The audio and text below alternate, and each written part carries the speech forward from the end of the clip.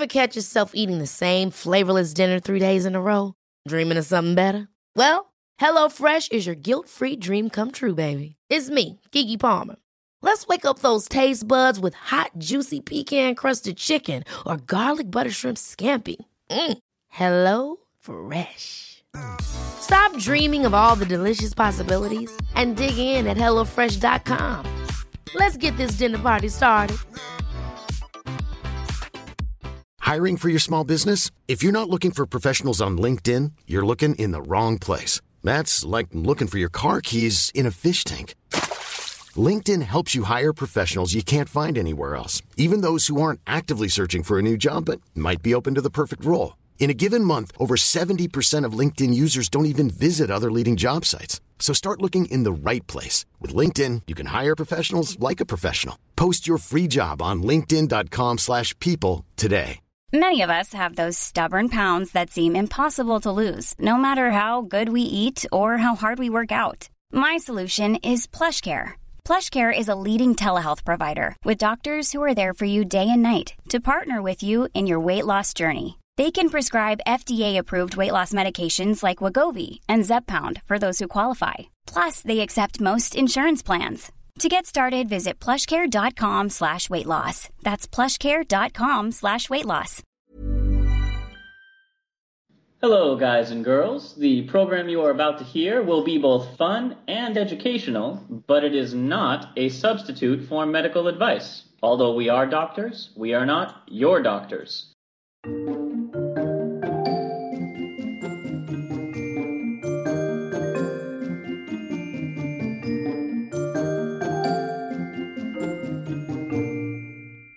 Hello, and welcome to Travel Medicine. As always, I'm your friendly neighborhood internal medicine doc, Dr. J. Hey guys, Dr. Santosh here, pediatric infectious disease doc, researcher. Man about town, the little kahuna, the moderate-sized man on campus. Am I getting some AKAs here? What's going on? Well, you can't give yourself a nickname. That would be auto-naming yourself, and oh, the horror. So you were talking about the horror. Yes. The horror? The horror. The horror of... The horror. Of yes. doing something to yourself. Whether it be a nickname, or pertinent to this week's topic, a disease.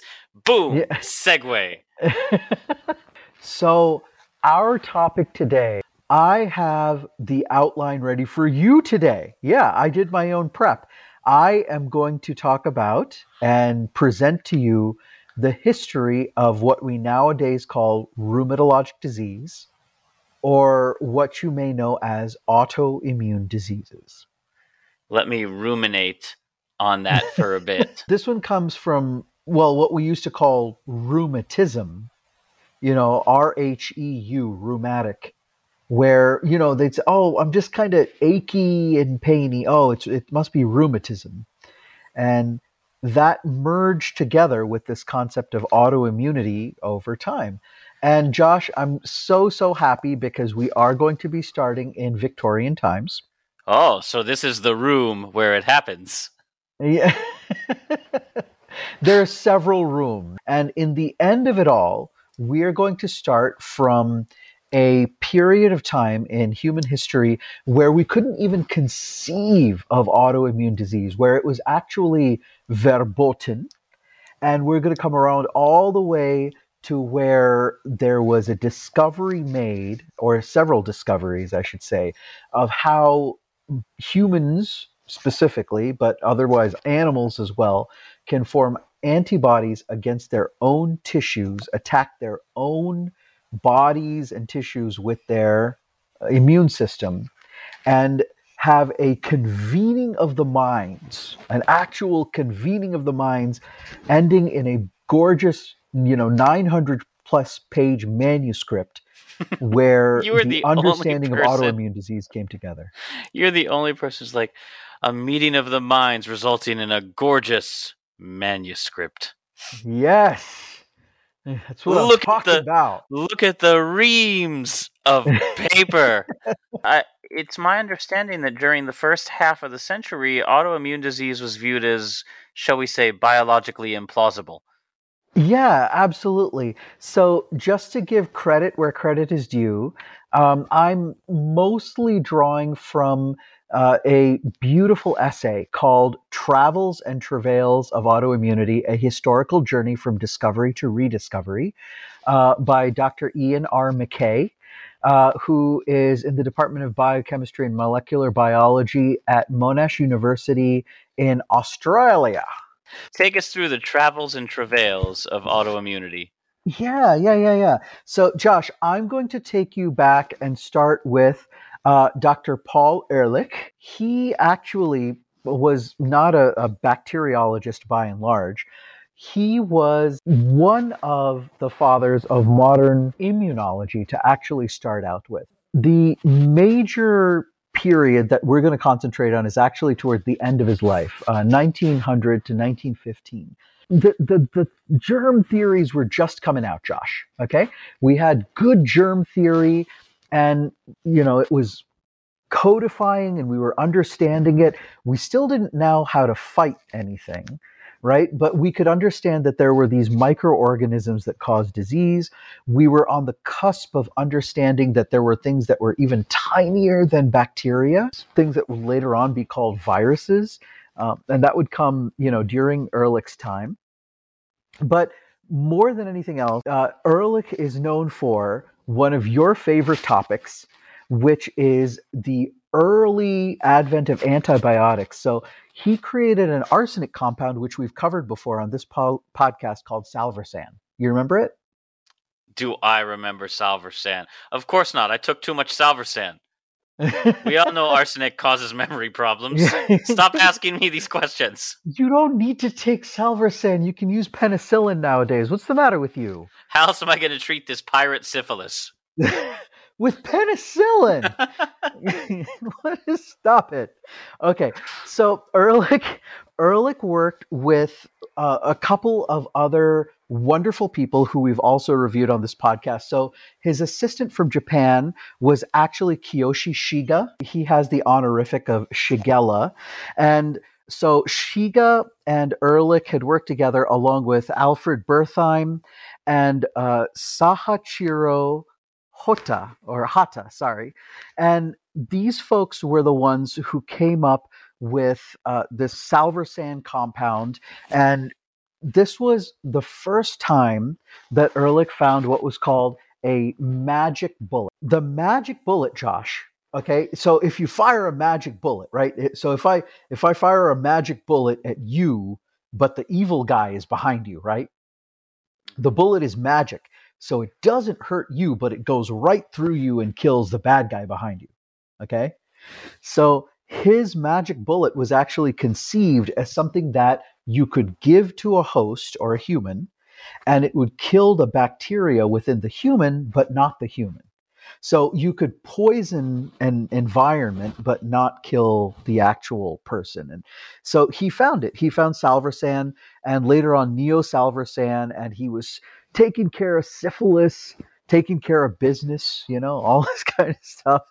And this was under kind of the watchful eye of Dr. Robert Koch, who had appointed him to the Institute for Infectious Diseases. So, and in 1908, okay, while he was studying bacteria, he was also studying the function of the immune system. One of the coolest experiments I've ever seen is, do you remember the poison ricin? Of course, made famous in Breaking Bad, the only television show where I found myself rooting for cancer. Exactly right. So he actually found a way to, a la Princess Bride style, right, with the iocane powder, he accustomed the mice to ricin over time. He made ricin immune mice. He built up a resistance to it like iocane powder? Like iocane powder, right. And he created the first kind of strain, although it wasn't really a strain, it was a colony of mice that were ricin resistant. In the midst of this, because ricin is a toxin, he was looking at the serum that was in the blood, and he was developing these things that were called anti-sera. He said, oh, there's actually this system in here that, this building up over time isn't a magic process. There's a biochemical process going on. And he was studying this anti-sera, And the major contribution that he got his Nobel Prize for in 1908 was that he took the idea of anti-sera and applied it to diphtheria. Okay, so the diphtheria antitoxin, which we have nowadays, which is actually an anti-serum, it's an antibody. That one came principally from Ehrlich. Now, Ehrlich didn't invent this, but he did something that's even more fascinating to geeks like me. He created a standardization model to measure the actual amount of or concentration of, potency in a serum. Can you believe it? Isn't that awesome? I mean, it's no 600-page paper, but I guess it's impressive. 900. Don't. My mistake. Yeah. So he created the standardization of anti-sera. He talked a lot about in his mouse models and other animal models that he had about inherited immunity. Okay, so the idea that we have right now where when a baby is born, that baby has the immune profile along with the antibody that mother has made. And, it's gifted those antibodies through the umbilical cord, through the blood. It crosses the placental barrier. And so this idea and evidence for inherited immunity really came from Ehrlich. He actually identified what these antibodies do in the immune response. He came up with the idea of an antigen, so something that creates, he said, oh, well, there's something weird going on here, right? Because there's these foreign things that come into a body, and these are recognized as antigens, and then we make antibody against them. But he scratched his head because he could not get an animal, and in this case it was goats, to react to react to their own tissues. Okay, so he was like, well, that must have really gotten his goat. It really got his goat, I'm telling you. And this is the beautiful scientific curiosity that was going on in his head, right? He said, well, I can find a foreign body that's an invader or a bacteria or a toxin, and I introduce it to an animal and they form antibodies and they have an immune reaction. But what is going on here that, like, if I extract a goat's blood and I keep it in a jar for a little bit, but then, if I keep it sterile, I keep it safe, but then I inject it back, it's fine. It accepts its own tissues, no problem. And it said, there's got to be some sort of protection in place from reacting against your own body. So he already had this concept in 1900. I thought the concept was that it was just unnatural. No body would knowingly injure itself. Thus the name horror autotoxicus. Literally, the body would be abhorrent of self-injury. So, but here's the thing, right? So that had to kind of develop a little bit over time. So in the meanwhile, while Ehrlich is doing this, we've got Julius Donath and Karl Landsteiner, all right, who are reporting in the clinical world, not in the experimental world, in the clinical world, 3 patients with blood and protein in the urine that seem to develop when they are cold, when the patients are cold. And Josh, this Donath-Landsteiner autohemolysin is what we nowadays call cold autoantibodies or cold hemagglutinin. So they were describing this and they said something odd is going on here. But believe it or not, Josh, we were in a problem where there was actually a barrier because the parlance of immunity, like the words antibody and antigen and, all these kind of things, they weren't properly formed across Germany, Austria, and the rest of Europe. They actually published this paper, but it didn't really click anywhere else and say that, hey, this is maybe what Ehrlich was talking about. In the meanwhile, Landsteiner, who was 1868 to 1943, so he actually lived through World War II and all of this, he was looking at the same kind of self versus other antigen antibodies, but in a different parlance. And he's the one who we actually credit for modern transfusion. So he actually discovered the ABO blood groups, okay, and helped discover the rhesus factor. And in 1930, he got, his Nobel Prize for his contributions to transfusion science. But he was looking at this thing and said, oh, I will call this the autoamboceptor, which was autoantibody, and that such a substance might be the result of self-immunization. In this case, when a person gets cold, they create this. So this is probably the first mention that we have of any of this. So Landsteiner's over there. They've written their paper, Donath and Landsteiner. Ehrlich is getting more frustrated, Josh, okay?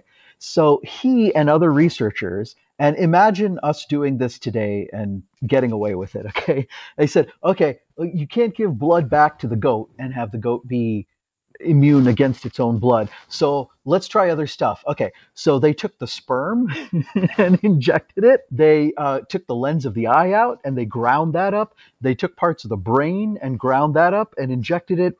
And they said, I can't get, I'm trying to put like a chunk of body in another part of body and I can't do this. And on rare occasion, they were eliciting this kind of response that they were looking for. Couldn't get this to work. So this was when Ehrlich said, horror autotoxicus. He actually said there must be a contrivance. He didn't know what it was, but a mechanism, something that says autoimmunity is absolutely impossible. It just can't happen because otherwise the body would just eat itself. And he conceived of what this horrible thing would look like, and he called it horror autotoxicus. And he said, given that we don't see horror autotoxicus, it doesn't exist. So this was something, Josh, which science really abhors, where you create dogma. Sounds like a scientific tantrum. This would be terrible. Therefore, it doesn't exist. It doesn't exist. And, it's kind of like the end stage of like, I'm trying to make a thing happen and I can't make a thing happen. It must be completely unnatural and therefore it doesn't exist. And Josh, this is really important because this kind of created an eclipse of autoimmune disease. No. Oh. It was actually an eclipse of the immune system, if you must. A total eclipse of the immune system? Partial. It was a partial eclipse. It's not a very catchy song, Santosh. No, I know. I'm sorry. But that's really what it was. Nothing I can do, just a partial eclipse of the immune system. And if I want to make it even more pedantic, it's a partial eclipse of the understanding of the immune system. Turn around. But you couldn't turn around because this was Paul Ehrlich. This was he had been granted his spot by Robert Koch, who was a giant in the field of microbiology and, in immunology. And this was a, person who understood immunology very well. How could you go against Paul Ehrlich?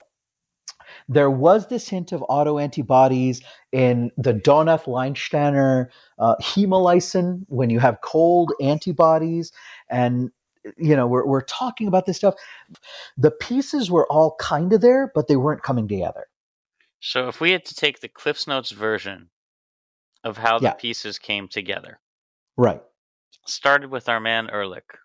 Yes. And talking about and actually creating almost like a dogma against it. Yeah. So Paul Ehrlich had his dogma and his goats.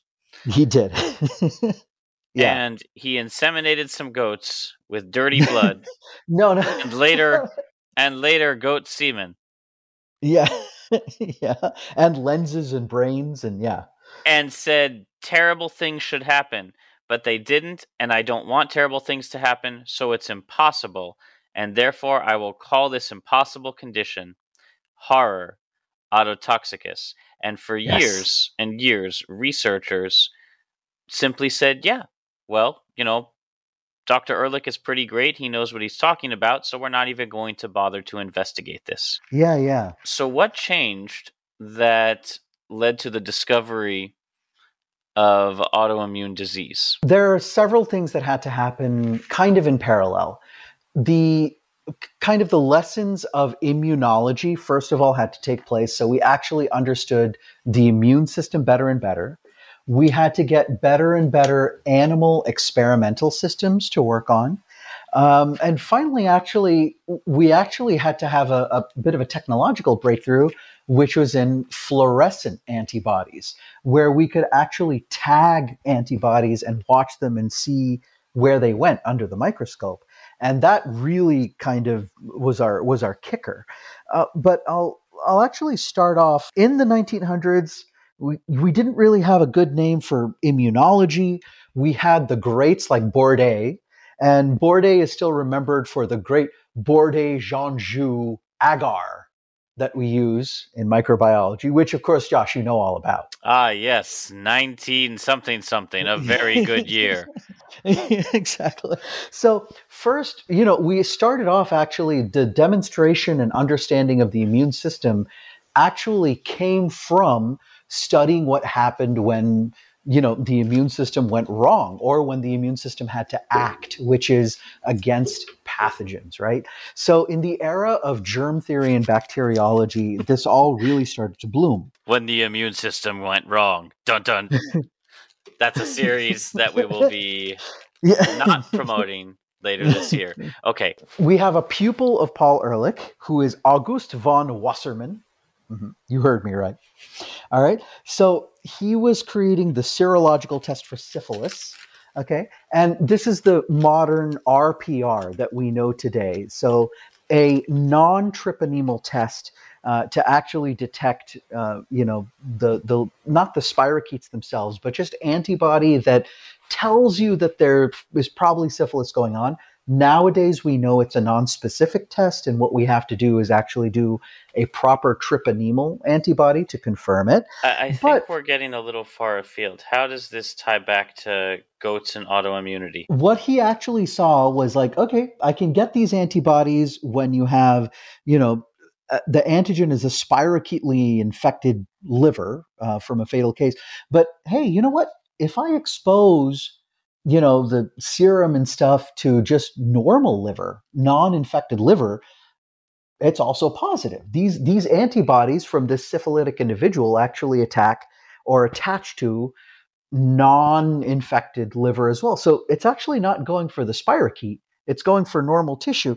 So, this proceeds on. Wheel and Braun, they say, maybe there's auto-stimulation by tissue lipids, so meaning that like the spirochetes actually break apart the cells, and then when the cells are broken open, the debris actually causes auto, meaning self-stimulation, and you have this problem.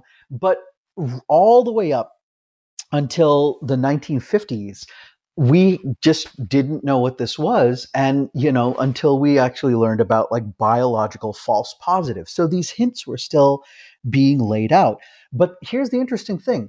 Because Wassermann had created this standardized reaction, this antibody reaction, which originally was for syphilis, it could be tried out on a bunch of different tissues and diseases.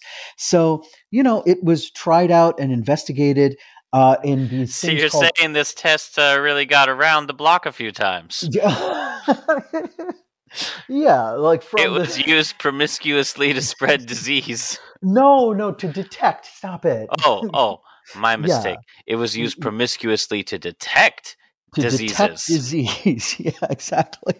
So there's a little bit of a jump because, we're going all the way to the 1950s and 1960s, but Wassermann kind of laid this technological foundation where, these patients that previously had just been called connective tissue diseases, okay? So these are lupus-like diseases where our immune system attacks our connective tissues, thyroiditis, okay? The Wassermann reaction was actually recognized in these diseases as time went on and on. Weirdly enough, Josh, though, even as Wassermann was developing these, there was this idea that was coming along of like, oh, you know what? The immune system's not all good. So 1902, Charles Richet, Clement von Pirquet, in 1906, these guys were already coming up with something else that was kind of like autoimmunity, but not quite. And what they were describing was this thing called allergy. So the idea of, okay, you're reacting to foreign matter, but stuff that really shouldn't be a toxin. So at least at this point, we couldn't say, okay, we can't say autoimmunity, but we can at least show that the immune system is not like our friend all the time, if that makes sense. Allergy is basically the precursor to rheumatology, another something to ruminate on. And something to ruminate on. So around this time, 1910, we've got, kind of an infrastructure. And then as early as 1915, coming together, the American Association of Immunologists, so the AAI. We're finally coming together and we're having like a common conversation about immunology. And we can finally have discussions about, okay, the immune system's not all good. All right, we can do other things. 1915 to 1945, and I know we're doing like a big, kind of big eclipse. This is the partial eclipse of the understanding of the immune system right here, as you sang earlier. Turn around. They did. They all turned around. The major things that came out of here was we have Pasteur's rabies vaccine, okay, that was made. You take the dried spinal cord from rabies-infected rabbits, and then you could use it. Okay, 5,000 individuals were administered this, and they were actually protected from rabies. It worked great. But here's what happened, Josh. There were people who didn't receive full protection from rabies. They still had breakthrough infection. And this was an interesting case because it was experimental autoimmunity in action. What the experimenters did, and the researchers and the doctors, is that maybe they need a higher dose. So they really pushed the dose. Okay, they gave this dried spinal cord rabies vaccine. And then, they upped the dose, and all of a sudden we got this thing which we now would call Guillain-Barré, all right, ascending paralysis. And when you did biopsies of the peripheral nerves and things from these patients, you'd see inflammatory demyelination, okay? They said, you know what, these injections, when we actually give them, they're creating this demyelination thing, and I don't quite know why. I don't know where it's coming from. And there were these ideas still forming, percolating, and it's a really cool place to look, right, Josh? Because the brain and the spinal cord, the CNS, have immune privilege. The immune system really doesn't work very well because you've got that gorgeous blood-brain barrier protecting the brain and the spinal cord. So they're starting to write these papers. The 1% keeping itself separate from the common immune system. It is, but you don't want inflammation ever in the brain and the spinal cord, because unlike the rest of our tissues, a lot of them which can scar and then heal and regenerate, our brain and spinal cord can't do that, right? Those neurons cannot be fried like that. Stuff like complement and these cytokines and even antibodies have a tough time getting in there. So the generation of these type of antibodies in that space, in the CNS space, and causing demyelination and inflammation is weird. But it was hypothesized because, this was kind of a privileged organ. So these researchers, working on the model of demyelination in monkeys, said, hey, you know what? It could be due to the development of antibodies in here. And, they tried the same thing, repetitive injections of homologous brain extracts into rabbits under various conditions, and, caused paralysis. And when they, again, looked at the tissue, they saw, I see some demyelination here, okay? So 1935, we've got Rivers and Schwentker. Again, looked at these studies of taking these emulsions of brains and extracts and then, putting them into monkeys and, doing these injections and then studying the demyelination that happened with it. And they said, I'm seeing this demyelination and possibly the immune system acting on it. But here's the problem. They didn't link these, because these were experimental folks. They didn't necessarily link these to disease states in humans. as in autosensitization, including, all the way back in early 1900, Donath Leinsteiner's cold immune antibody. Another really special case came along, post-streptococcal glomerulonephritis. I think we've talked about this before, haven't we, Josh? But we've covered some of the steps in the discovery that the body could, in fact, attack itself.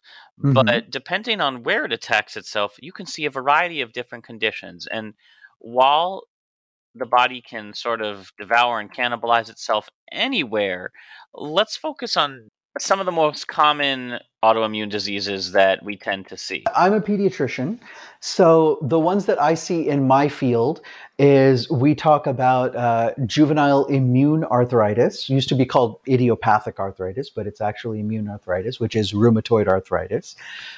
We talk about autoimmune uveitis, which is in the eye. We have inflammatory bowel diseases such as Crohn's disease and ulcerative colitis, and everything that's kind of within that family. So if it attacks your intestines, if your intestines attack themselves, you get something like inflammatory bowel disease, so Crohn's or ulcerative colitis, right?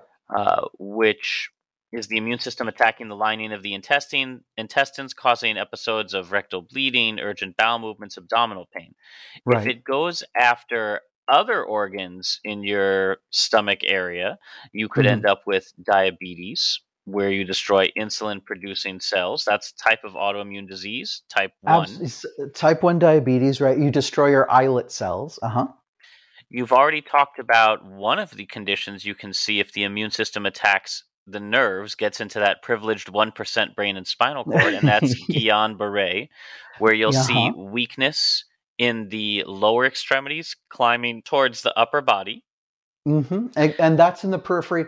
And as a corollary, demyelinating disease actually, in the body chronically over time is MS, right? Multiple sclerosis. Yeah, so if it makes it all the way from the spinal cord up to the brain, it'll do it in fits and starts, and you get MS.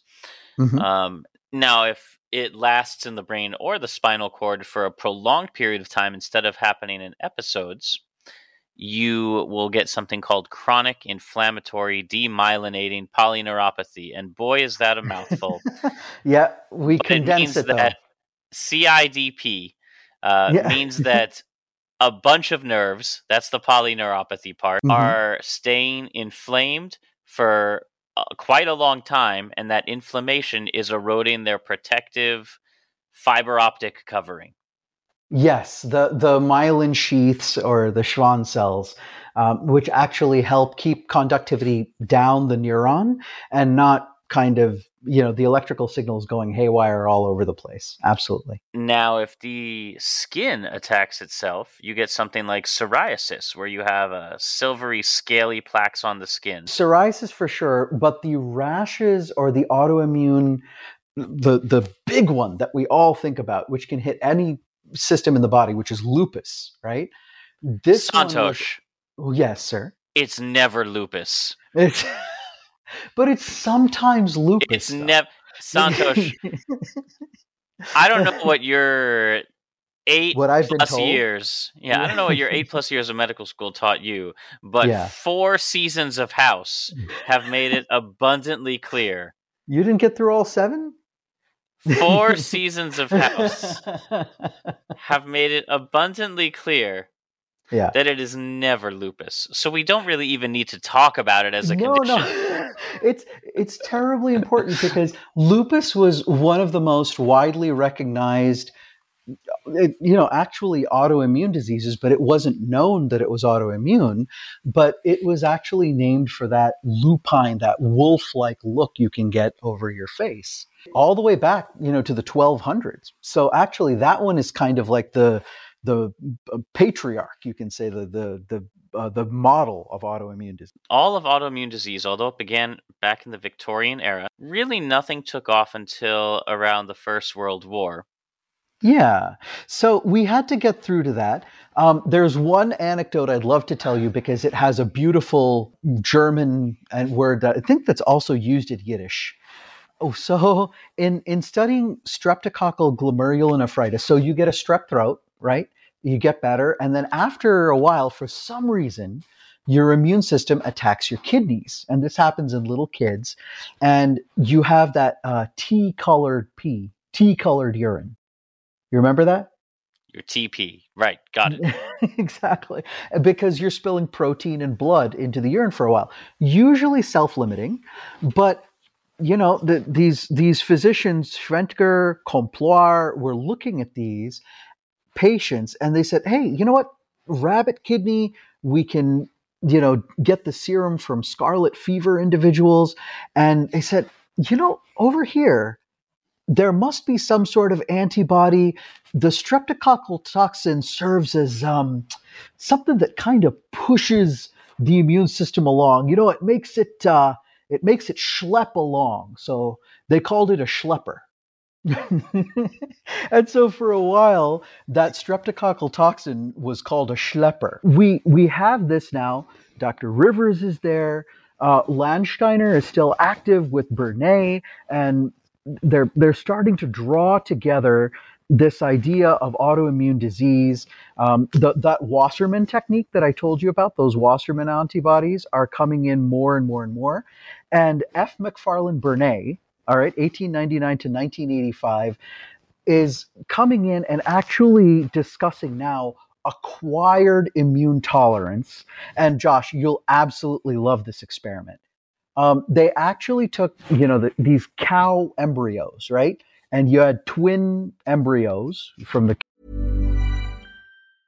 Hey, I'm Ryan Reynolds. Recently, I asked Mint Mobile's legal team if big wireless companies are allowed to raise prices due to inflation. They said yes. And then when I asked if raising prices technically violates those onerous two-year contracts, they said, what the f*** are you talking about, you insane Hollywood ass f- So to recap, we're cutting the price of Mint Unlimited from $30 a month to just $15 a month. Give it a try at mintmobile.com/switch. $45 up front for 3 months plus taxes and fees. Promo rate for new customers for limited time. Unlimited more than 40 gigabytes per month. Slows full terms at mintmobile.com. When you're ready to pop the question, the last thing you want to do is second-guess the ring. At BlueNile.com, you can design a one-of-a-kind ring with the ease and convenience of shopping online. Choose your diamond and setting. When you find the one, you'll get it delivered right to your door. Go to BlueNile.com and use promo code LISTEN to get $50 off your purchase of $500 or more. That's code LISTEN at BlueNile.com for $50 off your purchase. BlueNile.com, code LISTEN. The calves. And they actually said, you know what?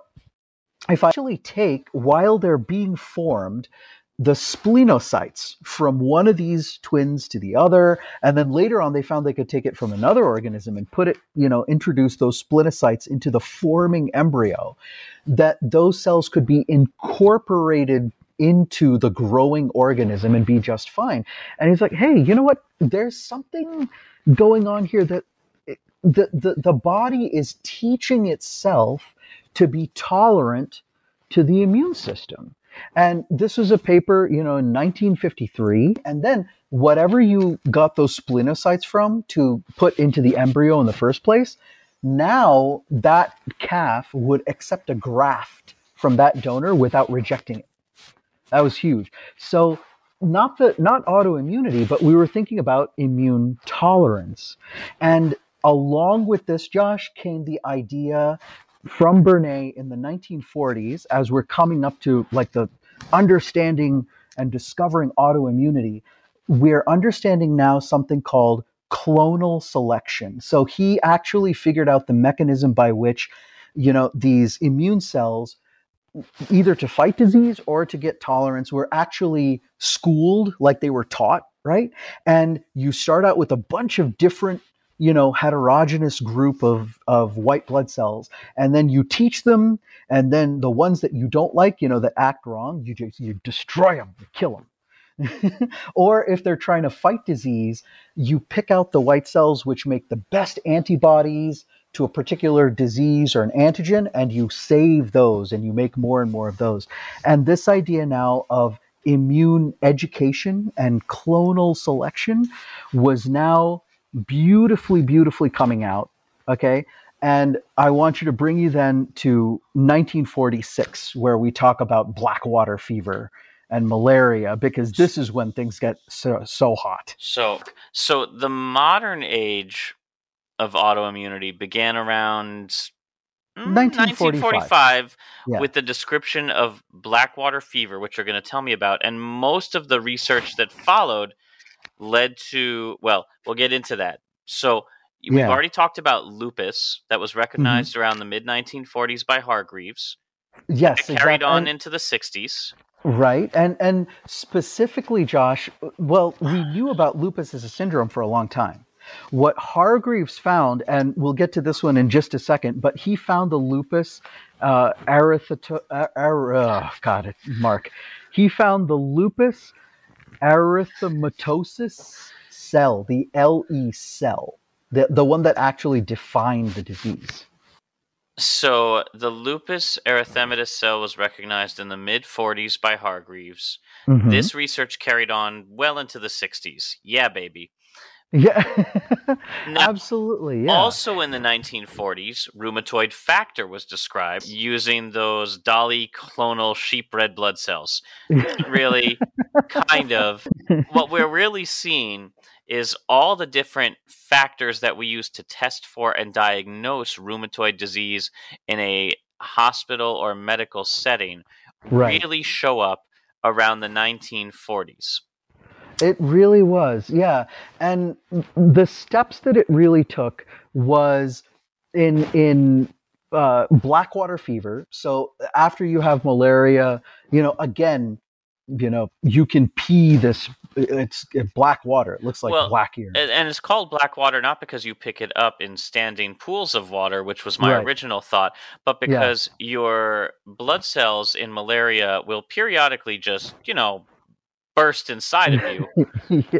And if they burst inside of your kidneys, you're urinating out the empty little hollow pockets of red blood cells, and that tends to turn your urine black. So you are passing black water. There you go. Exactly right. So he looked at the hemolytic complication, and this was one of these where James Geer in South Africa really started to say, you know what, maybe it's not just the parasite. Maybe there's another, auto antigen or auto antibody where, the body is attacking itself. Again, they talked about the malaria acting like a schlepper. Okay, it's schlepping along the immune system. I still love it. So something that pushes the immune system in the wrong direction to attack itself.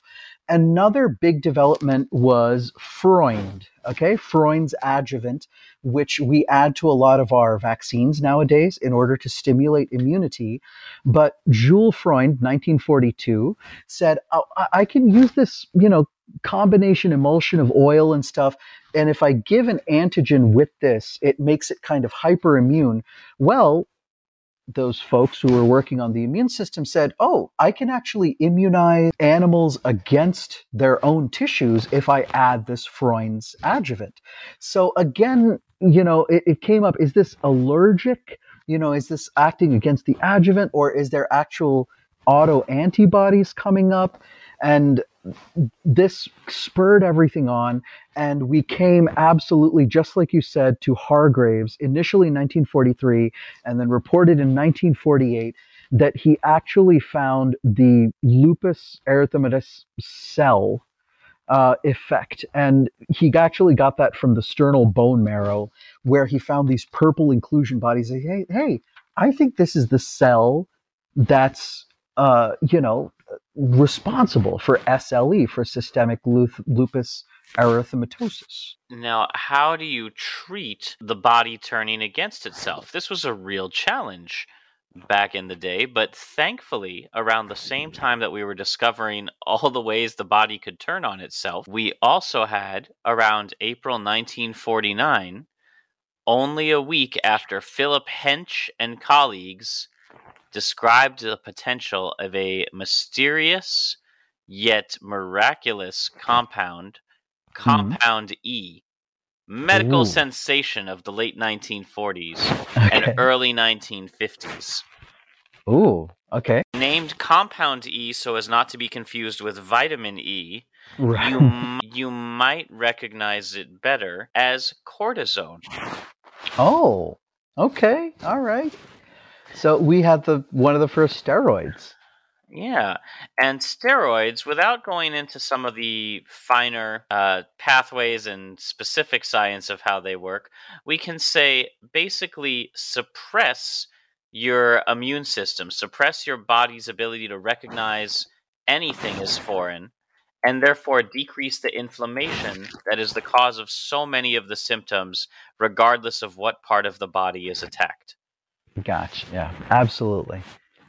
Okay. And that's because lipid soluble, it could go anywhere. And globally speaking, it suppresses inflammation. The best part is when the New York Times kind of first reported this in the 50s, they said one doctor's assessment of a recent medical conference, it was like some sort of big tent religious meeting with men popping up all over the house to tell of some seeming miracle. And while they were cautioned that cortisone was not a cure and gave only relief from symptoms, and that is still true today, noted that the discovery could lead to new treatments and pathways for up to 20 other diseases. And so the Nobel Prize Committee was impressed. So October 1950, the prize for physiology and medicine would go to Henchman, or I should say Hench et al., Hench, Edward Kendall, and Thaddeus Reichstein for their discoveries relating to the hormones of the adrenal cortex, their structure, and biologic effects. Very, very cool. I love that. So cures were coming along as we were discovering these mechanisms. And just like you said, Josh, this was the era, we had the discovery of the LE cell, the lupus erythematosus cell. We have the discovery of rheumatoid factor by Eric Voller. And he was, again, using the old school Wassermann reaction. And he actually found out that the sheep cells were agglutinating rather than lysing. And he found the antibody which actually attached to other antibodies. And even though we call it rheumatoid factor, it's actually another antibody. We had some crazy people who decided to inject themselves with serum. Okay, so there's always one in every group of scientists. So somebody's got to be that guy. Somebody's got to be that guy. So on the clinical side, Harrington, all right, we have a disease called idiopathic, or nowadays we call it immune thrombocytopenic purpura, right? ITP, where all of a sudden our own immune system attacks our platelets and you destroy all the platelets and you get bleeding, which is really, really scary. But he said, hey, what is it about it that does that? So he said it might be in the serum itself. So he took the serum and he purified it from victims of ITP, and he went ahead and injected volunteers, including himself. And immediately, the circulating blood platelets, which just boom, crashed. This must be it. There's something in the serum that's attacking the platelets. And now these connections were being made. Okay, well, we have all these diseases in lupus. We have glomerulonephritis. Along came thyroid autoimmunity. Okay, so experimentally, they put thyroglobulin along with Freund's adjuvant and injected that into rabbits. And they formed the types of antibodies and created the disease that when you looked at it under the microscope, it looked exactly like human Hashimoto's thyroiditis. So if we've learned how to create autoimmune diseases, why can we not just as easily eradicate them? Because we have this miracle of cortisone, right, which could at least lower inflammation for a time and alleviate symptoms. Well, it turns out that throughout all this time, when we're learning about immunity, we're also learning about immune inheritance and the education of the immune system, T cells and B cells. And before we reach our peak of understanding with the great New York conference in 1965, we have this body of knowledge that's saying okay, you have an immune system, something stimulates it in the wrong way. We called it a schlepper, all right? And it schleps the immune system, and the immune system becomes educated in order to attack a specific tissue with a set of antibodies, which was one of the postulates that were first there in the 1940s to describe an immune system. Well, it turns out, Josh, that once you educate a cell or a lineage of cells, and then you have that clonal selection that was described, where you select out those cells and save them, it's really, really tough to uneducate those cells. Can't unlearn something. It's really tough. Yeah, exactly. And that's important, right? Because if you get hit with a pathogen, with strep pneumoniae or with Staph aureus, you want to remember, you want to have a good immune memory so that if you ever see that pathogen again, you beat the shit out of it.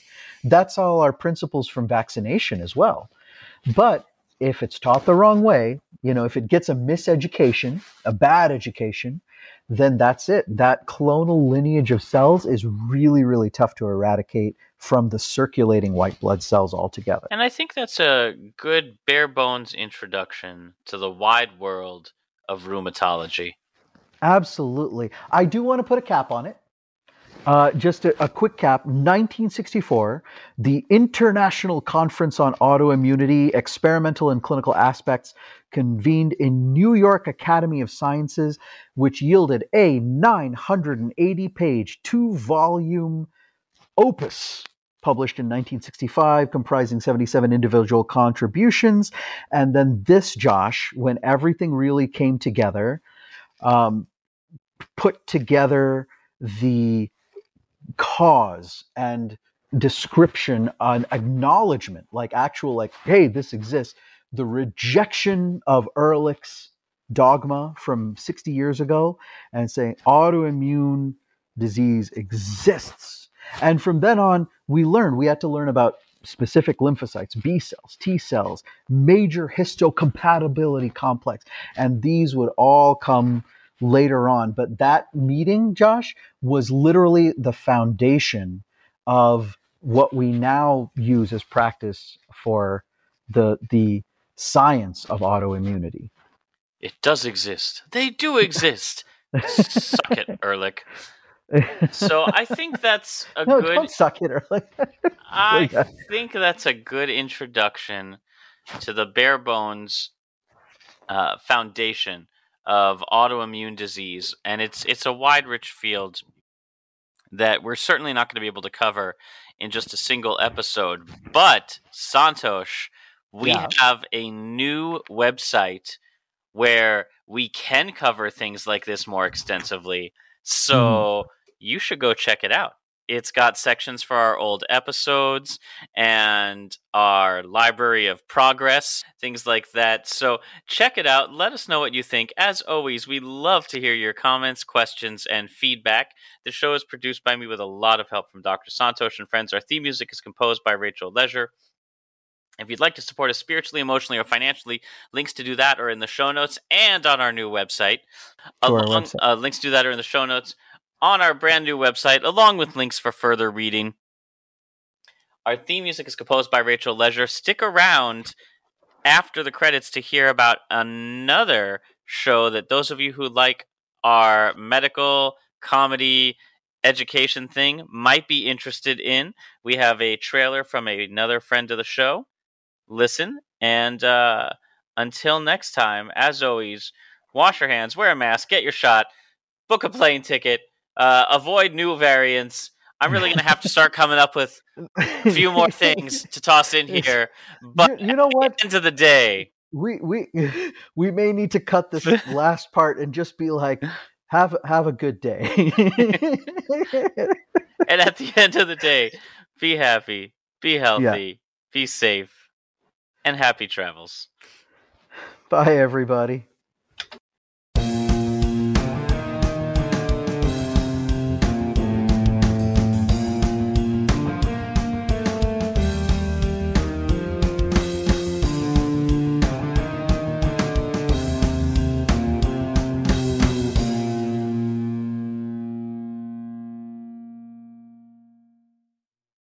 I'm Dr. Asif Doja. And I'm Dr. Ali Hassan. He is not a doctor. In fact, he is a stand-up comedian. Way to ruin it. In our new podcast, Doctor vs. Comedian, in each episode, I'll pick a topic from comedy and entertainment, and I'll question Ali about that. And then I'll pick a topic from health and wellness and question Asif about that. For example, I might ask, is laughter the best medicine? To which I might answer, for actual COVID-19, no. For the COVID blues that 7 billion people have been feeling lately, quite possibly.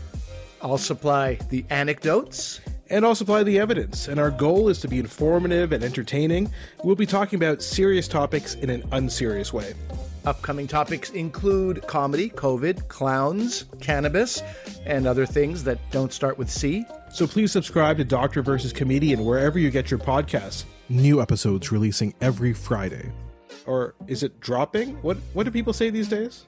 And scene. Mom deserves the best, and there's no better place to shop for Mother's Day than Whole Foods Market. They're your destination for unbeatable savings, from premium gifts to show-stopping flowers and irresistible desserts. Start by saving 33% with Prime on all body care and candles. Then get a 15-stem bunch of tulips for just $9.99 each with Prime. Round out Mom's menu with festive rosé, irresistible berry chantilly cake, and more special treats. Come celebrate Mother's Day at Whole Foods Market. Hi, this is Craig Robinson from Ways to Win, and support for this podcast comes from Invesco QQQ, the official ETF of the NCAA. Invesco QQQ is proud to sponsor this episode, and even prouder to provide access to innovation for the last 25 years. Basketball has had innovations over the years, too. We're seeing the game played in new ways every day. Learn more at Invesco.com/QQQ. Let's rethink possibility. Invesco Distributors, Inc. Ever catch yourself eating the same flavorless dinner 3 days in a row? Dreaming of something better? Well, HelloFresh is your guilt-free dream come true, baby. It's me, Keke Palmer. Let's wake up those taste buds with hot, juicy pecan-crusted chicken or garlic butter shrimp scampi. Hello Fresh. Stop dreaming of all the delicious possibilities and dig in at HelloFresh.com. Let's get this dinner party started.